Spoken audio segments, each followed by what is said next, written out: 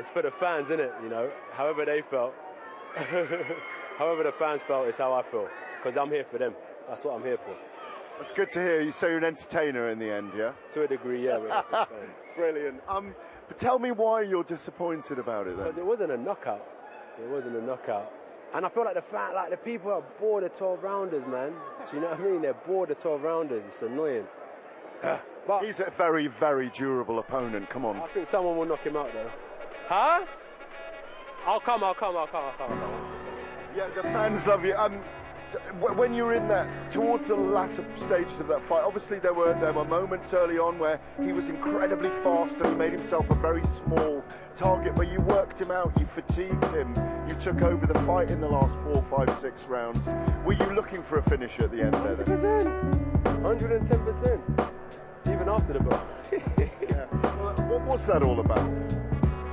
You don't really want to like start scrapping in the ring, but it's a fight, man.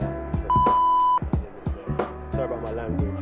Look, it's so different in this ring to what people see outside. I think you saw it in Saudi.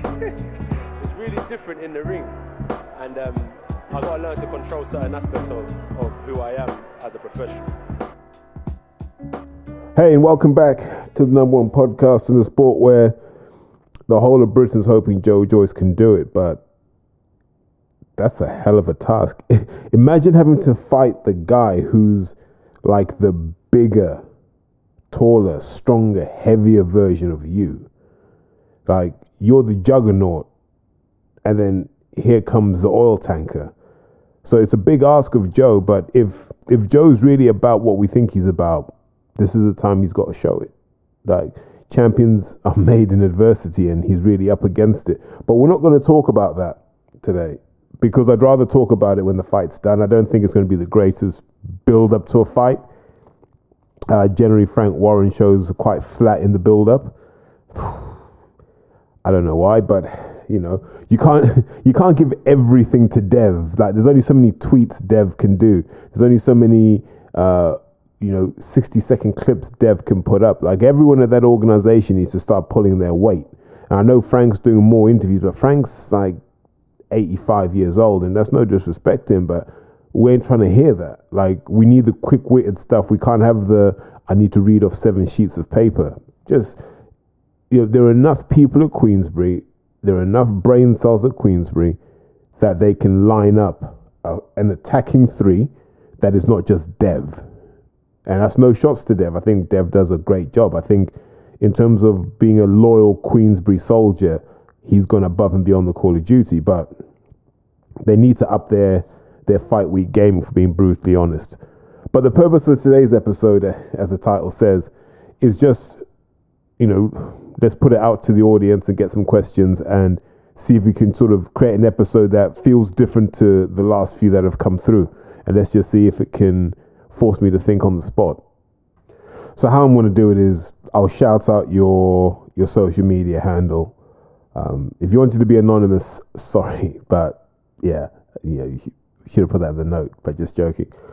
And then we just deal with the question. So question 1 comes from Kasim73, and he says, what changes would you make to gyms to help improve British boxing and take it to that elite level? And which is an absolutely fascinating question. So for me, I take a 360-degree view of this. So when we look at what makes British boxing elite, so there are a number of elements to that for me. So 1, our fighters should be able to win world titles and hold on to them without having to cherry pick opponents. So that's the test, right? You should be able to get to 6, 7, 8 defenses of your belt, mandatories, voluntaries, and we should look at that run and go, that was pretty good. Right? That's the first test. We'll even accept you losing some if you win it back, and we're like, okay, fine. We'll put that as elite. Then we need a group of boxing coaches that are able to produce that level of talent consistently, generation after generation after generation. Sometimes making a silk purse out of a sow's ear, sometimes taking a bit of dirty gold and polishing it up, finding those rough diamonds and shaping them. All those dimensions, I think we need a critical mass of trainers able to do that, which we don't have. And then we also need that pipeline for the amateur side. So kids who are going to go on and compete and do well at international tournaments. But not just do well in international tournaments, but do that and be able to transition into the pro ranks and be as successful, if not more so, right? So I always look at boxing from a talent perspective, from that angle. And when you look at this country, I've said it a lot, man. A lot of coaches are pretending. A lot of coaches are just jobbing. A lot of coaches are just happy to have the lanyard. It makes them feel important. They can sit in their pub and go, I'm a boxing coach. Like, doesn't matter if you produced winners, champions. I'm a boxing coach, right? And so that means that their mates come to them for opinions on boxing and all this sort of stuff. And however you've got to define yourself and find happiness is entirely up to you. I'm not here to judge. But be good at what you do.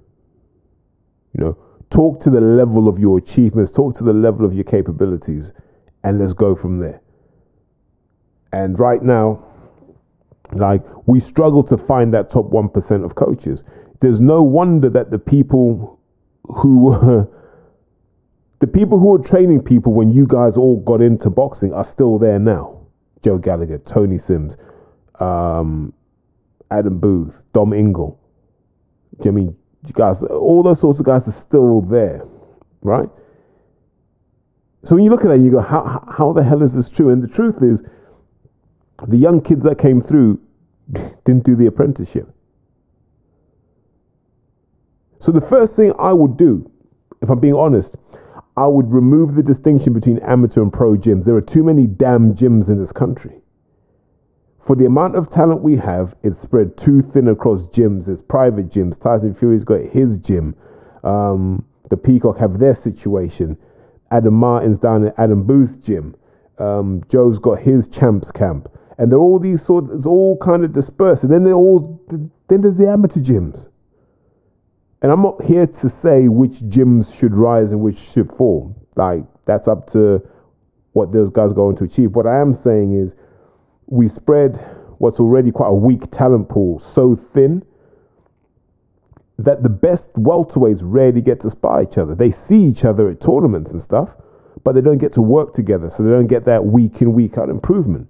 So the first thing I'd do is I'd remove the distinction between amateur and pro, right? None of this, you got to train in a separate building. It's one gym, and if you've got the lanyard for both, you can train both.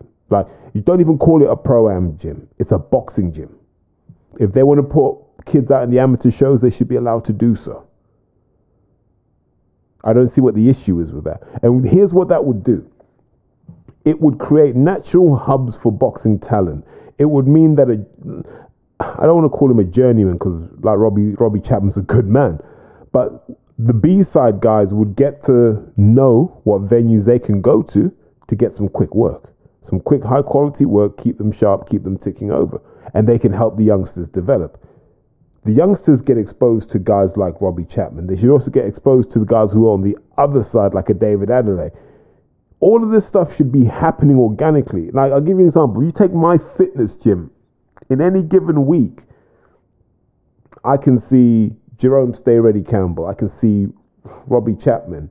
I can see Dennis Wahome. I can see couple of amateur kids who train out of Cuban Boxing Academy, Power Day Hooks. There's some MMA boys who train up at London Shoot Fighters. This is a typical week. You got the dude whose brother runs AFTV, who does the interviews as well. He's there. But we're never there at the same time to share that knowledge, because if we were, like, and it's happened a few times where we've all come together. Actually, Adam Prince Patel too, but he hasn't come anymore. Yusuf Kamari used to. If all of these guys were able to share knowledge, experience, wisdom, game, everyone leaves that encounter better off. But everyone's atomized in their little gyms because coaches are insecure that if you go and talk to somebody else, you'll know more than they do. And so they keep you in a really tight box. And this isn't really about naming names, because if you're in the game, you know who's who. And it's not always the people you think are the blaggers. There are a lot of people who perpetrate like they're old school, they're this, they're that, and they're clowns. They are clowns. They're an embarrassment, and they're yesterday's men, and they can't accept it. But that's the first thing I'd do. I'd remove that barrier between amateur and pro gyms. I think they should compete differently, 100% for now. Are we far off pro-am shows? I'd find it hard to believe that boxing economics can support two separate streams, but we'll see what time tells us. So I'd do that. The second thing I would do is you cannot coach in an amateur gym until you've done an 18-month apprenticeship under a recognized coach, like a Lee Pullen, like Dave Kenny down at Kirby. Who else? Glyn Rhodes up in Sheffield, the Sanagars in Bristol, Golden Ring, whoever, the guys down at Pinewood Star. You have to do a 2-year apprenticeship,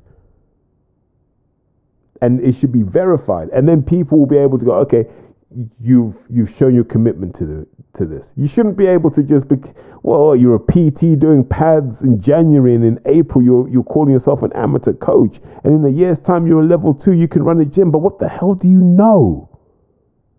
Nothing. There are so many shows where you go and you see it's just people making it up as they go along. So that's the other thing. Coaches should have to do an apprenticeship. So when someone does see you, or you go to a new area and you want to train, and say, who did you come up under? And you can say, yeah, I came up under Adam Martin, or I came up under Sid Khan, or I came up under Winston at Balham. Oh, okay, cool. That's fine. Came up under the Haglunds at Islington. Okay, fine. We can verify that. That's what got me a long way, was my connection to Mick Carney. Because they were like, well, if Mick gave you the time of day, you can't be half bad. So I'd do that. I'd take some of the money away from GB, and I'd have it as prize money for amateur boxing in England. The ABAs, the novices, the juniors, the schoolboys. I'd put money into that to give these kids an incentive to stick at it. I think GB has proved to be perfectly designed for what it needs to do, and that is justify its existence, and it does that through getting medals. But in terms of producing guys who we're going to pay £25 to watch fight, nah, we failed massively. Failed because we don't recruit based on heart. We recruit based on how willing you are to do as you're told. GB don't like big characters. They don't like people who stand up for themselves. They don't like people who think for themselves.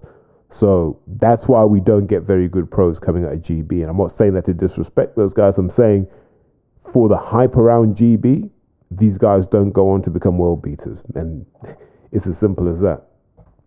So in summary, I genuinely just go back to some of the stuff that was happening in the Mickey Delaney, Stevie Newland, all those sort of old school guys, rest in peace, Steve Heiser. The stuff that was happening then worked. It worked then, it would work now, it will always work. Perfect your jab, perfect your footwork, learn how to defend yourself. That's all. And then, like I said, pull the barriers down so these kids get used to getting hit by pros. So mentally, it's not a big leap for them when they turn over. A lot of people struggle psychologically with that move from amateur to pro because they're not used to that difference. If you're educated in that difference from a young age, then you see it genuinely as my amateur career as my apprenticeship for the pros. There shouldn't be a massive adjustment period. You're just adjusting to logistics, getting your hands wrapped, doing press conferences, doing public workouts. That's all you should be adjusting to. You shouldn't be adjusting to what happens in the ring. And I think if you look at guys like Anthony Yard, who came up sparring pros, that's what you see. O'Hara Davis came up sparring pros. That's what you see. Same with Spider. You see this kind of inner confidence that they can get busy because they've always come up that way. And that's why I'm a firm believer in that approach. One Mr. London says, another episode with Larry. Quick answer to that is I'd love to. But here's the hard part when you do an episode with Larry. We're getting very close to the point where we're just going to start talking compounds, dosages, timings, and stuff like that. And then that gets very dangerous because we're putting stuff in the public domain that can be dangerous if used without the right understanding, support, supervision, and explanation. My nightmare scenario is someone goes off and takes a load of gear, heart packs up, then hospital going, well, I listened to this podcast and they said that this would be a safe dose. And so just got to tread carefully with the stuff Larry and I discussed. I'm not saying this is Larry's fault or my fault. I'm just saying that we can get really into the detail. And so that can be quite dangerous. So we'll do another one, but I think we almost need to let some of this stuff bubble through and reach a conclusion. So we've got to see where the legal positions are, where the defenses stand, where we stand with compounds, what's new, what's different. Because we're in a state of flux right now. We need to understand why are so many people getting caught, why are they getting caught for these compounds, who's next. So I think there's a lot more to come. So let's just see where the chips fall. But no, there'll definitely be another episode with Larry. There'll be another one with Greg. There'll be others as well. It's hard sometimes. So just by way of context, most people assume I can just hit up Denzel Bentley and phone him and go, let's do a pod. And he goes, yeah. Same with Dan, same with Spider. But these guys are in the purple patch of their careers. So they need to go where everything makes sense from a business perspective. And they may think in their heads that actually being affiliated with me isn't going to help them. So they go to other outlets that are maybe more amenable to the powers that be. And they do their thing. I'm not mad about that. And I think I've said this before. The game of boxing works like this. Everyone's cool on the way up. And then eventually someone crosses over. You win a British, you win a European, you win something. And a different group of people slot in. And these are the guys who promise you the world and they say they can get stuff done for you. And some can, some can't.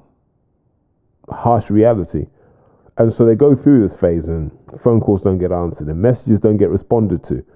And I've been here so many times that I know you just got to wait it out. And then eventually the world will move on.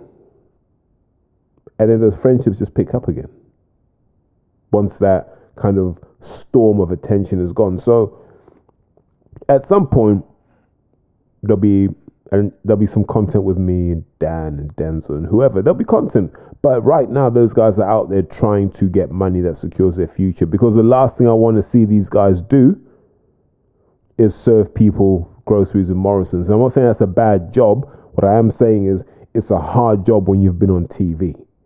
Because people look at you and go, what happened? So however they got to go and get their money, that's fine. If I got to fall back, I'll fall back. But these are the things you just learn being in the game for a long time.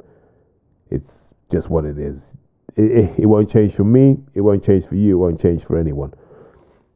So I think that answers the episode question. If anyone wants to talk about nutrition and training, I'm going to park that for like a separate episode because there's so much you can go into on that.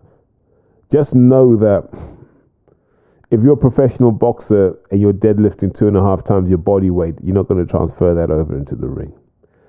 What you are going to do is risk a ton of injury. So I see guys squatting super heavy and I'm like, that's good.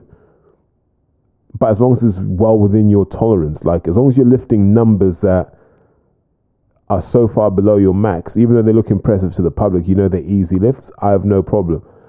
Boxers shouldn't be hitting 1 rep maxes. Like, I know you will hear people from the West Side saying, you got to hit a personal best every time you walk in the gym.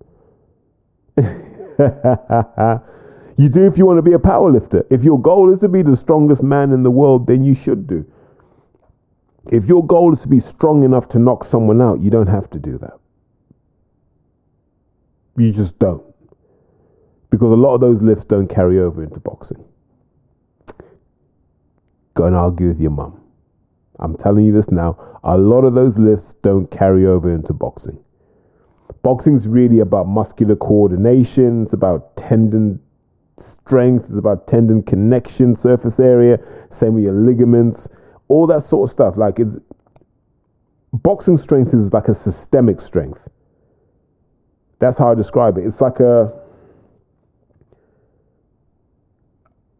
chopping wood type strength, where the whole body has to coordinate the right way in the right sequence and the right amount of energy, or it goes wrong. Gym strength is cool and it looks good, but it translates so little into boxing. I wouldn't say don't bother with it, but most boxers spend too much time on it.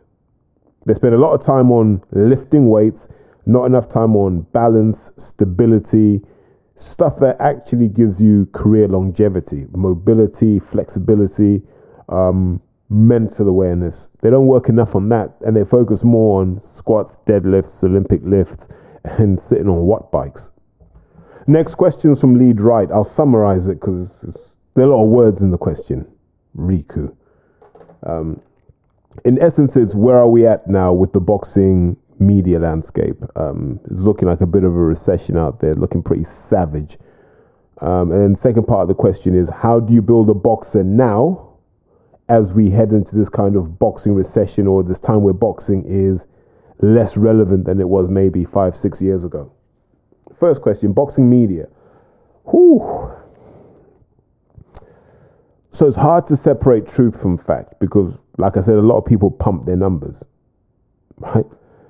They pump their numbers so they can catch the algorithm quickly. So if you do 1,000 views in a minute, the algorithm thinks you're important. So you get taken to the fast lane of content and access. Yeah. I think YouTube are stepping away from this now, and it's more about what are you actually interested in. So it's more around what do you spend most of your time watching. So, for example, I think I've done about 12 Porky's Corner videos in about 4 days.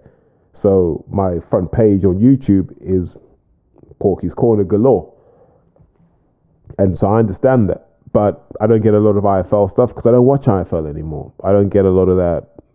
Whatever those guys are doing at Boxing News, I don't watch any of that. So I don't get a lot of that.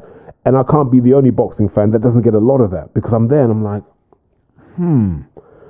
who's got time to watch this 5-hour block of content that's been uploaded in 24 hours by one channel? The answer is nobody, right?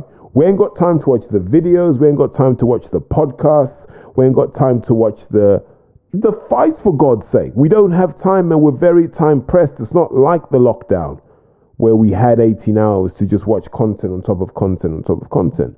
But people can't accept that. So their assumption is, well, I'm just not pumping enough money into whatever I was doing before. Save your money. No one cares about boxing. Apart from the people listening to this, nobody cares. I look at my numbers now and they're sort of acting a bit funny now. I don't even know why. Like SoundCloud have sort of played around with the proposition. So I'm a bit like, I'm getting more numbers here. But they don't feel natural to me. But I'll take them. If someone's giving me numbers, I'll take them because I can always take those to marketers and advertisers and go, look. But I'm seeing it like I'm not, like this time last year to this time this year, there was growth. I don't believe I'm going to grow next year. I think I'll shrink next year. And in my head, that's why I'm like, that's the time to exit because we're not going to do the numbers. And I don't think it's down to anyone listening to this. I just think it's boxing's irrelevance. It's hard to tap into the casuals. Like I used to think I'd go on Facebook and I'd see these pages and it'd have like 400 likes and like 100 comments. And I was like, And then you just realize it's the same people having the same arguments. Like they're not growing the sport of boxing, they're not growing the footprint. It's just they're just doing more and more stuff. And so I was happy to swerve that because the value in me doing this is actually in the human relationships I get to build.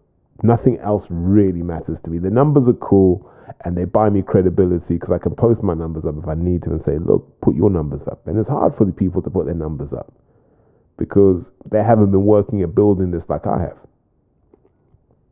But overall, all these people, like the Boxing News, massively irrelevant. They can do whatever they want to digitize, but it's essentially your granddad talking about boxing. That's really what that is. Boxing Social, that's the young kids thing now. You know, there's Charlie Parsons trying to do the banter with middle-aged Eddie Hearn. But hats off to Charlie Parsons. I think he's given us really, really good content. Sharp, clued up kid. So I'm not going to knock him. IFL obviously have the superstar Umar Ahmed, who still gives us classic moments. But I just don't think people care anymore. I think they've been lied to and disappointed so much they realize boxing's not going to give them what they want. And so this is affecting ticket sales. Just to illustrate how stupid our sport is. On September 30th, you've got a Matchroom show at Wembley, which is a next-gen show in all but name. And then you've got a boxer show at York Hall, which is a next-gen show in its purest form. Now, here's the problem. Ellie Scotney fights at Wembley. Caroline Dubois fights at York Hall on the same day. Somehow Shane McGuigan has to be able to do both of those. Like, talk about, like, what a waste. So Shane's got to be able to do both of those. So he's got a corner L, and then I'm sure he's going to have to run all the way back to York Hall to then corner for Caroline. Insane. There isn't enough interest in boxing for both those shows to make sense financially. At the level they're pitching those shows, that doesn't make any sense.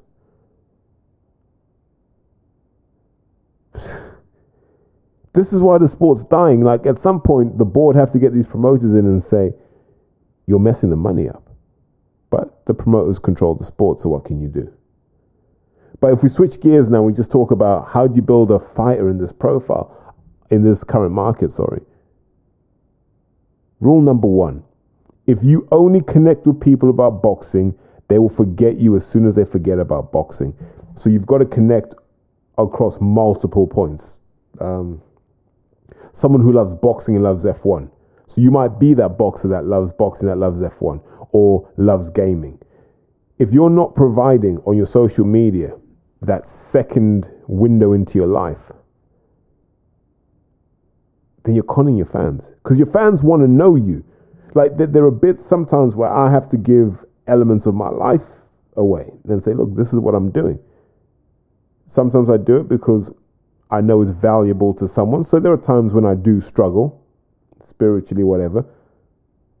And I've talked about those before. There are times where people have disappointed me. I've talked about those before. But one thing, hopefully, you guys have always learned from me is I always take a step forward. And I say, right, I know this isn't good, but let's take a step forward and see if the world doesn't look different after a couple of steps forward. And that's what that's about. My test is always this. Like, I think you will listen to this if you don't mind having a beer with someone like me. If you're like, I couldn't drink with him, you can't listen to me. I must annoy the hell out of people. And so boxers have to do that. I don't know why more boxers don't have hobbies like, I don't know, fishing, which is high participation. Gaming, massive participation. Basketball, massive participation. You can do all of this stuff as a boxer and build your name off that. And just be a guy that talks a lot about basketball and then suddenly goes, oh my God, he boxes. This is the whole model of the YouTubers, right? Salt Pappy. Salt Pappy went viral for literally rubbing salt in his hands. He went viral for literally rubbing salt in his hands. And now look, sells more tickets than most boxers. Because people connected with that character. Oh, we quite like this Salt Pappy guy. Then when it turned out he could box, they were interested. I want to see what he does in the ring. So what you want to do first is build an emotional bond with an audience. Doesn't matter who that audience is, you build an emotional bond with them so they're invested in you. And there's a good chance they'll follow you. I don't think it has to be overly structured in boxing. I don't think I need a 3-year marketing plan. I don't think I need a complex media plan. I genuinely need a hobby that has a large number of participants, and I need to have something interesting to say in that space to build that brand and that engagement. And then once I've built that audience, bring them over to boxing. Because what does everyone do? Everyone just jumps on and goes, oi, boxing lot, I'm fighting soon. Do you want to buy some tickets? And everyone asks the same people. So you get like, in any 3-month period, you can get 10 to 15 requests to buy tickets. No one's buying that many tickets. So why not look further afield? Why not work to bring people into the sport? Because here's the harsh reality. People believe by selling tickets, they're making the promoter rich. No. When you sell tickets, you're making yourself rich. And I always like to look at music because I've got friends who work in the music business. And here's what I understand about the music business. Wireless can pay you 65 grand to perform on their stage, but you're on their franchise. You're a pawn in their game. You may get 65 to perform at Wireless, but you're getting a grand to perform on your tour, a grand a show. And people often mistake the two. They think because they get to play at Wireless, they've made it. The truth is, until you can make 65 grand doing your own shows, you haven't made it. It's the same with boxing. You can box on Matchroom shows, but your goal should be, I could sell out York Hall if it was just me fighting. That should be the goal. And that's what Ted Cheeseman tried to do. Let me just do 400 tickets at York Hall off my own back. Not many boxers are that ambitious. And until they are, they're not going to do the numbers that make them interesting. Johnny Fisher and his old man have tried that whole Bosch movement, the Chinese thing. And yes, it's cringeworthy. And yes, watching Fat John fucking Fisher get pulled up by James Haskell and he's struggling. It's all a bit cringeworthy. But do you know what? It adds layers of engagement that a lot of boxers don't have. A lot of boxers literally will post videos of them training, running, eating, and they expect you to be interested in that. Like somehow that's interesting. And this is why I don't understand people who criticize Ebony Bridges. Ebony Bridges does stuff that even I go, Jesus, aren't you a bit old for that? But in her defense, we know who she is. A woman that came over from Australia, was a teacher like 4 years ago. Came over from Australia. And if you were to name women boxers, Ebony Bridges is one of the 5 you're going to name. She gets it. Now, you don't have to be as extreme as Ebony Bridges, but you can apply those principles. Number 1, be known for something more than just jumping in the ring and fighting. Be known for more than just training. If you don't have time as a professional athlete to have other hobbies and interests, you're wasting your time. You really, really are. Because if you did this, it could parlay into a good business venture. Like, I'm trying to think of a good example of this. Like Darryl Williams, I don't know if he still is, but Darryl Williams used to breed dogs. Like Darryl Williams, you can talk to him about dogs for ages. And I was always surprised he never built his own channel. I say the same thing about Anthony Tomlinson. These guys are like dog whisperers. They are really smart guys when it comes to canines. But we don't see them in that space. I'd happily watch that. Like anytime you can show me expertise in something, I pay attention. But not enough boxers do that. And so it's very hard to feel sorry for them when they become quickly irrelevant, because if you have one point of connection, you're one point of connection away from being irrelevant. If you've got 4 points of connection with your audience, one can fall, you still got 3. But the best analogy is this. Matchroom signing you is like them asking you to play at Wireless. You need to know that if you weren't at Wireless, you could go and play the O2 in Kentish Town. You could play the Hammersmith Apollo and you could do crazy numbers. That's it. And if that's what the target you set yourself in boxing, don't expect to make a lot of money. Next one is from Homer, I think it's 23192. I don't know these numbers. And he asks, would I take 1 punch off Wilder or 10 off Canelo? And I'm like, that is literally your hand or your foot, right? Oh, Jesus. Wow. Okay. My instincts tell me I'll take 10 off Canelo. But then those will hurt as well. Maybe not as much as Wilder, but those will hurt. So, I think I'd take 1 off Wilder because I'd rather be sleeping. Like, I'd rather be sleeping because as much as people don't tell you this, you don't feel it. When you get caught like that, you're just out. And you come to, and you're a bit groggy and woozy, but it's not like being pummeled with 10 shots. Imagine they're all 10 body shots to the arms, and you feel every one of those through the gloves. Thanks, but no thanks. Nah, you don't. It's a weird thing to explain what it's like to get hit by someone who knows what the hell they're doing. I remember the first time it happened, it was Anthony Small. And like, he just wanted to show how hard he hit when we were just moving around. And he threw a left hook to my right shoulder, and my arm just seized up. It just went boom. And he knew what he had done. And I was trying to pretend like I could still use that arm. And he was just like, he just shook his head. He's like, nope. Hit it again. I was like, oh man, he's just going to do this all the time. And then just when you're thinking about the arm, left hooks to the head. So you don't want to get hit by people who know what they're doing.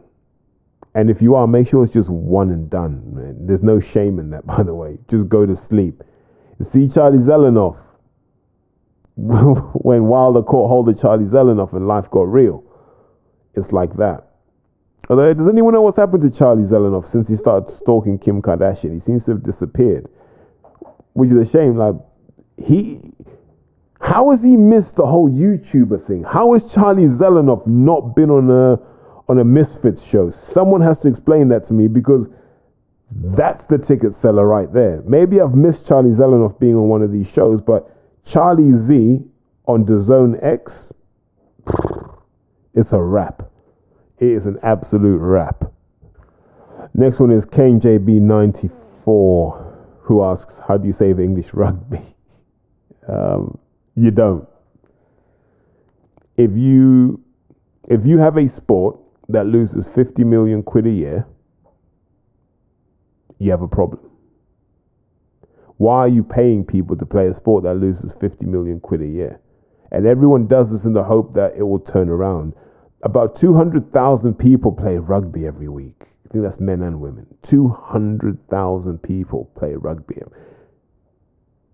So why aren't they watching it? Because BT Sport don't get 200,000 viewers for that. Why aren't they watching it? But the real problem with English rugby is the same problem we have with English boxing. We always believe there's a formula to stuff. We always believe you can deconstruct everything and build a formula for success. And the truth is you can't, because you can't manufacture skill. You can't manufacture flair. You can't manufacture toughness. You can't manufacture desire. Those things walk into the gym on day one. Those things walk into a rugby field on day one. You can refine the skills that someone has, and that's what boxing training is about. But your footwork, your ability to move and balance, man, that's you. Like, that was your growing up. And what you find in England is, if you really just factor in the fact that all the other countries have figured out how to take steroids and growth hormone, we don't have the advantage we used to have. We used to always talk about how our pack was so dominant, and then everyone kind of jumped on the compounds. And now it's a lot more even. And when you look at that, you realize we don't have a lot of skill. If you've been watching the Rugby World Cup, for example, watch Fiji. Fiji just know how to play rugby. The French just know how to play rugby. The Springboks just know how to play rugby. We always call the Springboks a team that likes to bully opponents.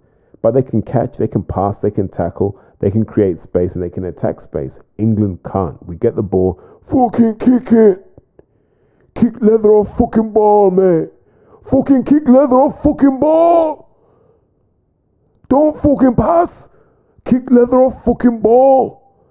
And that is English rugby in a nutshell. So how do you save it? I think you got to let English rugby go bankrupt. I think you got to make it a state school sport. I would save rugby by doing this. If I was the Rugby Football Union, I would build a youth team somewhere between Crystal Palace and Croydon. And I would fill it with loads of Congolese kids, loads of Ghanaian kids, loads of Sierra Leonean kids, loads of Niger. I'd fill it with loads of African kids, and I'd teach them how to play rugby. And then I'd figure out where they fit into the matrix. Because we have been so poor at tapping into the athletic potential in this country. apart from the Premier League, I think the Premier League have been good. If you look at guys like Wilfred Zaha, I mean, they've been good at doing stuff like that. English rugby hasn't done that. How the hell do you not just go into Southeast London and just hoover up the talent and say, we're going to at least get some fullbacks, some wingers, some centres, a scrum half. We can teach the fly half stuff later, but we can get some flankers, because the French have done it. Like, we always call the French racist, right? Which I've never understood. But they always seem able to get Africans into their teams. And we don't. And people go, oh, he's playing the race card. I'm not. Look at the England team. Dark-skinned black people in the England team. Saka. Nketiah to push. That's it. That can't be right. Look at the Lionesses. Even worse.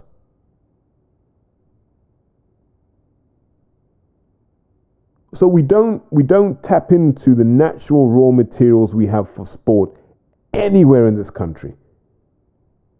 Like, we don't. And it's not just the race thing. I don't know if you've ever gone and watched five-a-side leagues, and you'll get some kids who came over from Poland and their old man taught them how to play football the Polish way, so they're really good technically. These kids don't seem to bubble up. They get ignored because what happens in this country is, when you get to a certain age, it's just, are you bigger than the other kids? And then that's it. So you never learn any skills. And the little kids get farmed off and they end up playing lower league football, but they're good kids. And it's the same with rugby. Until we forget and ignore this obsession with size and power and stuff in kids, we will never be any good at anything. Well, let me rephrase that. We're good at stuff that requires money, like rowing and cycling and clay pigeon shooting and bobsleigh. You know, stuff that requires a load of money that you couldn't just do if you lived in Ecuador, for example. But when it comes to stuff like running, it ain't that great. And rugby's got that same problem. You know, we know how to spend money. We don't know how to develop skills and real talent, unfortunately. Joe, just conscious of the time, I want to make this the last one of this episode. And then I'll follow up. There'll be another episode that comes. And allow me to get to bed at a sensible time for a change, guys. So, you know, have mercy on me, please. So, this is from official coach Danny. So, shouts out to Danny Watley, who asks, what are my thoughts on Natasha Jonas versus Michaela Mayer? Although he put Michaela Mayer first, like she's the A-side. Cheeky, but it's all right. And then also thoughts on it being 12 3-minute rounds. Oh, my God. Michaela Mayer moving up to fight Natasha Jonas. As long as the right wrapper of drug testing is around it, happy for that fight to happen. I think, my opinion is, I think women can generally move through the weights better than men. They just carry more water, a bit more body fat. So they can move through, like, you're not fundamentally altering their effective weight unless you start Baumgartnering. Do you know what I mean? So if you're not Baumgartnering, then you know, you can move between weights without too much drama, right? Because we look at them as weight classes, but realistically, Michaela Mayer is probably walking around at about 67, 68 kilos, comfortable, if not 71. So she's not small compared to Jonas, and Jonas isn't big for a welterweight or even a light middle. She's not big. But I just think Natasha Jonas, as a southpaw that can dig, she's athletic.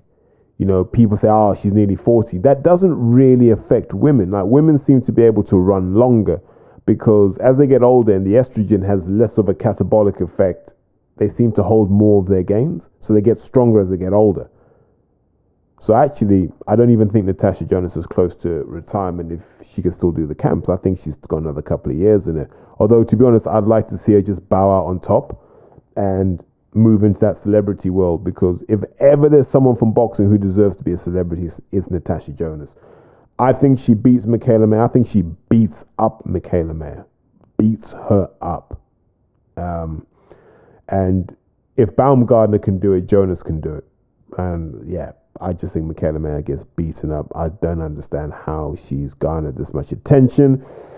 I'm not a fan.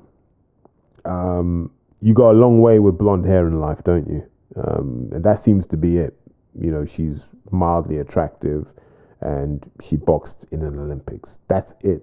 There's nothing else to her. She's not particularly tough. She's not mean or not my kind of boxer, to be honest. And, you know, I wish Terry Harper had dealt with her. You know, what's happening with her, man? See, Steffi Bull's gone all fucking Gary Glitter, taking 15-year-olds to Mexico. Who is he, man? Does he think he's Jerry Lee Lewis or Elvis knocking about with these 15-year-olds? And I come back to this point. What is it about that part of South Yorkshire and teenagers, right? Do you remember when Dave Allen was knocking about with a 16-year-old and Rob Tebbett was there in the hotel room sleeping on the floor and they were taking pictures and you had like grown topless men in beds and you had a 16-year-old boy knocking about in his underpants and no one asked any questions about that? Just saying. And now you've got Steffi Bull saying, I'm going to take a 15-year-old to Mexico to make them the youngest professional boxer. Like, doesn't she have school? Like, no one in boxing is upset. No one in boxing is concerned. You're telling me that like Steffi Bull can take a 15-year-old kid that is not his kid. Where are the parents? Where are Steffi's fighters? And I say this because like I just remember the misery Steffi's kind of projected onto people. And, you know, you have to remember these things. As far as I'm concerned, like, the guy's a rat. And, you know what I mean? Rat in the truest sense of the word. So as far as I'm concerned, wherever he gets, he gets. But taking 15-year-olds and someone's dad hasn't put two in his neck, mate, South Yorkshire, have a word with yourselves. But if we come back to the 12 3 minutes, this is tricky because people with no knowledge and understanding will go equality is equality. And it's a very ignorant position to hold, right? A very, very ignorant position to hold. We're now starting to see in more mature sports, like rugby, for example, the cycle of women entering and leaving that sport is so much shorter than the men.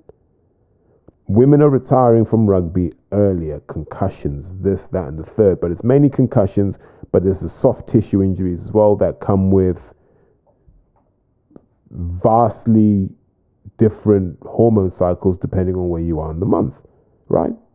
So there are legitimate problems around women in contact sports that we can't be definitive about yet, but these are being investigated. And they're being investigated as a matter of urgency.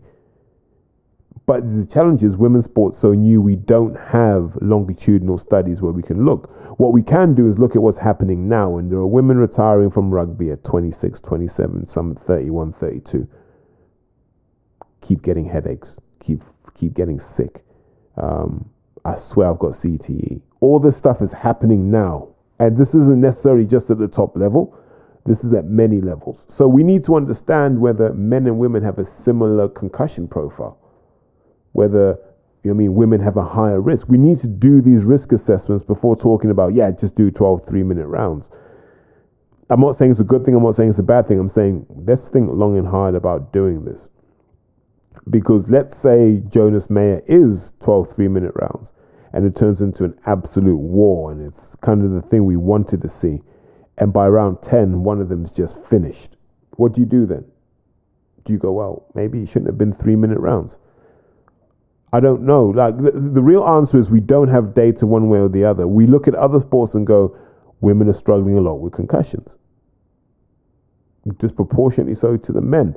But if you then take a step back and go, let's look at it from a perspective of what does equality really mean? So here's what equality really means. Go and watch women's football, where you've got a woman who's 5'4" in goal. And that goal is a standard football goal. Was that 8 foot tall, 13 foot wide? You've got women kicking it from the center circle. They're just hoofing it. And it's going in. Because these women, as brave and as dedicated as they are, they can't touch the crossbar. You get it anywhere near the crossbar, you're good. That's why they get these ridiculous goal numbers, because it's as long as you hit it on target, it's likely to go in. And then look at the size of the pitch and the size of the women on that pitch. And I say that because if you have to take more strides to do something, that means that's more power generation moments. So you start to wear your body out quicker as well. All of these things are important considerations that no one bothered to look at because the wrong people make these decisions. The campaigners, the people who've never played the sport make these decisions. You know, the ones that got funny colored hair and they always seem to have knitwear. Wherever they go, they're just knitwear. Even in summer, it's knitwear and long skirts that have coffee stains on them. They're the people who are telling you what to do in sport, and they don't have a clue about sport.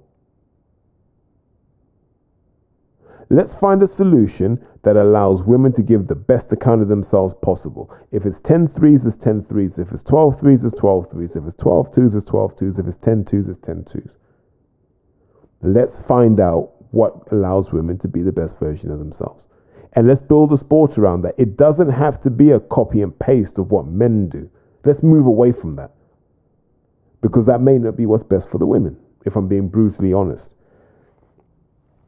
So we can always talk about, it's a big moment. And this is what I mean. The grift is universal and it's for us all, because promoters are now jumping on that going, yeah, we can do this. Who's going to be there when people can't remember their birthdays? Because I know when it happens to men, everyone disappears. Apart from Nick Blackwell, who seems to be Eddie Hearn's best friend now. But poor Nick Blackwell, what's he going to do the rest of his life? And he's a young man. A guy that I should talk about more, and I want to shout him out now, like Charlie Wynn. What's Charlie Wynn going to do? No one cares. How many people, hold your hands up if you went to visit Charlie Wynn at his worst? No. And we all know the story behind that. We need to tread very carefully in what we do in boxing for that reason. Guys like Charlie Wynn shouldn't be suffering in vain. We should be taking a very pragmatic approach of what is safe for the boxers, and as fans we should be pushing for that. We can't just always prioritize our gratification and entertainment at the expense of these guys. I just think that way. But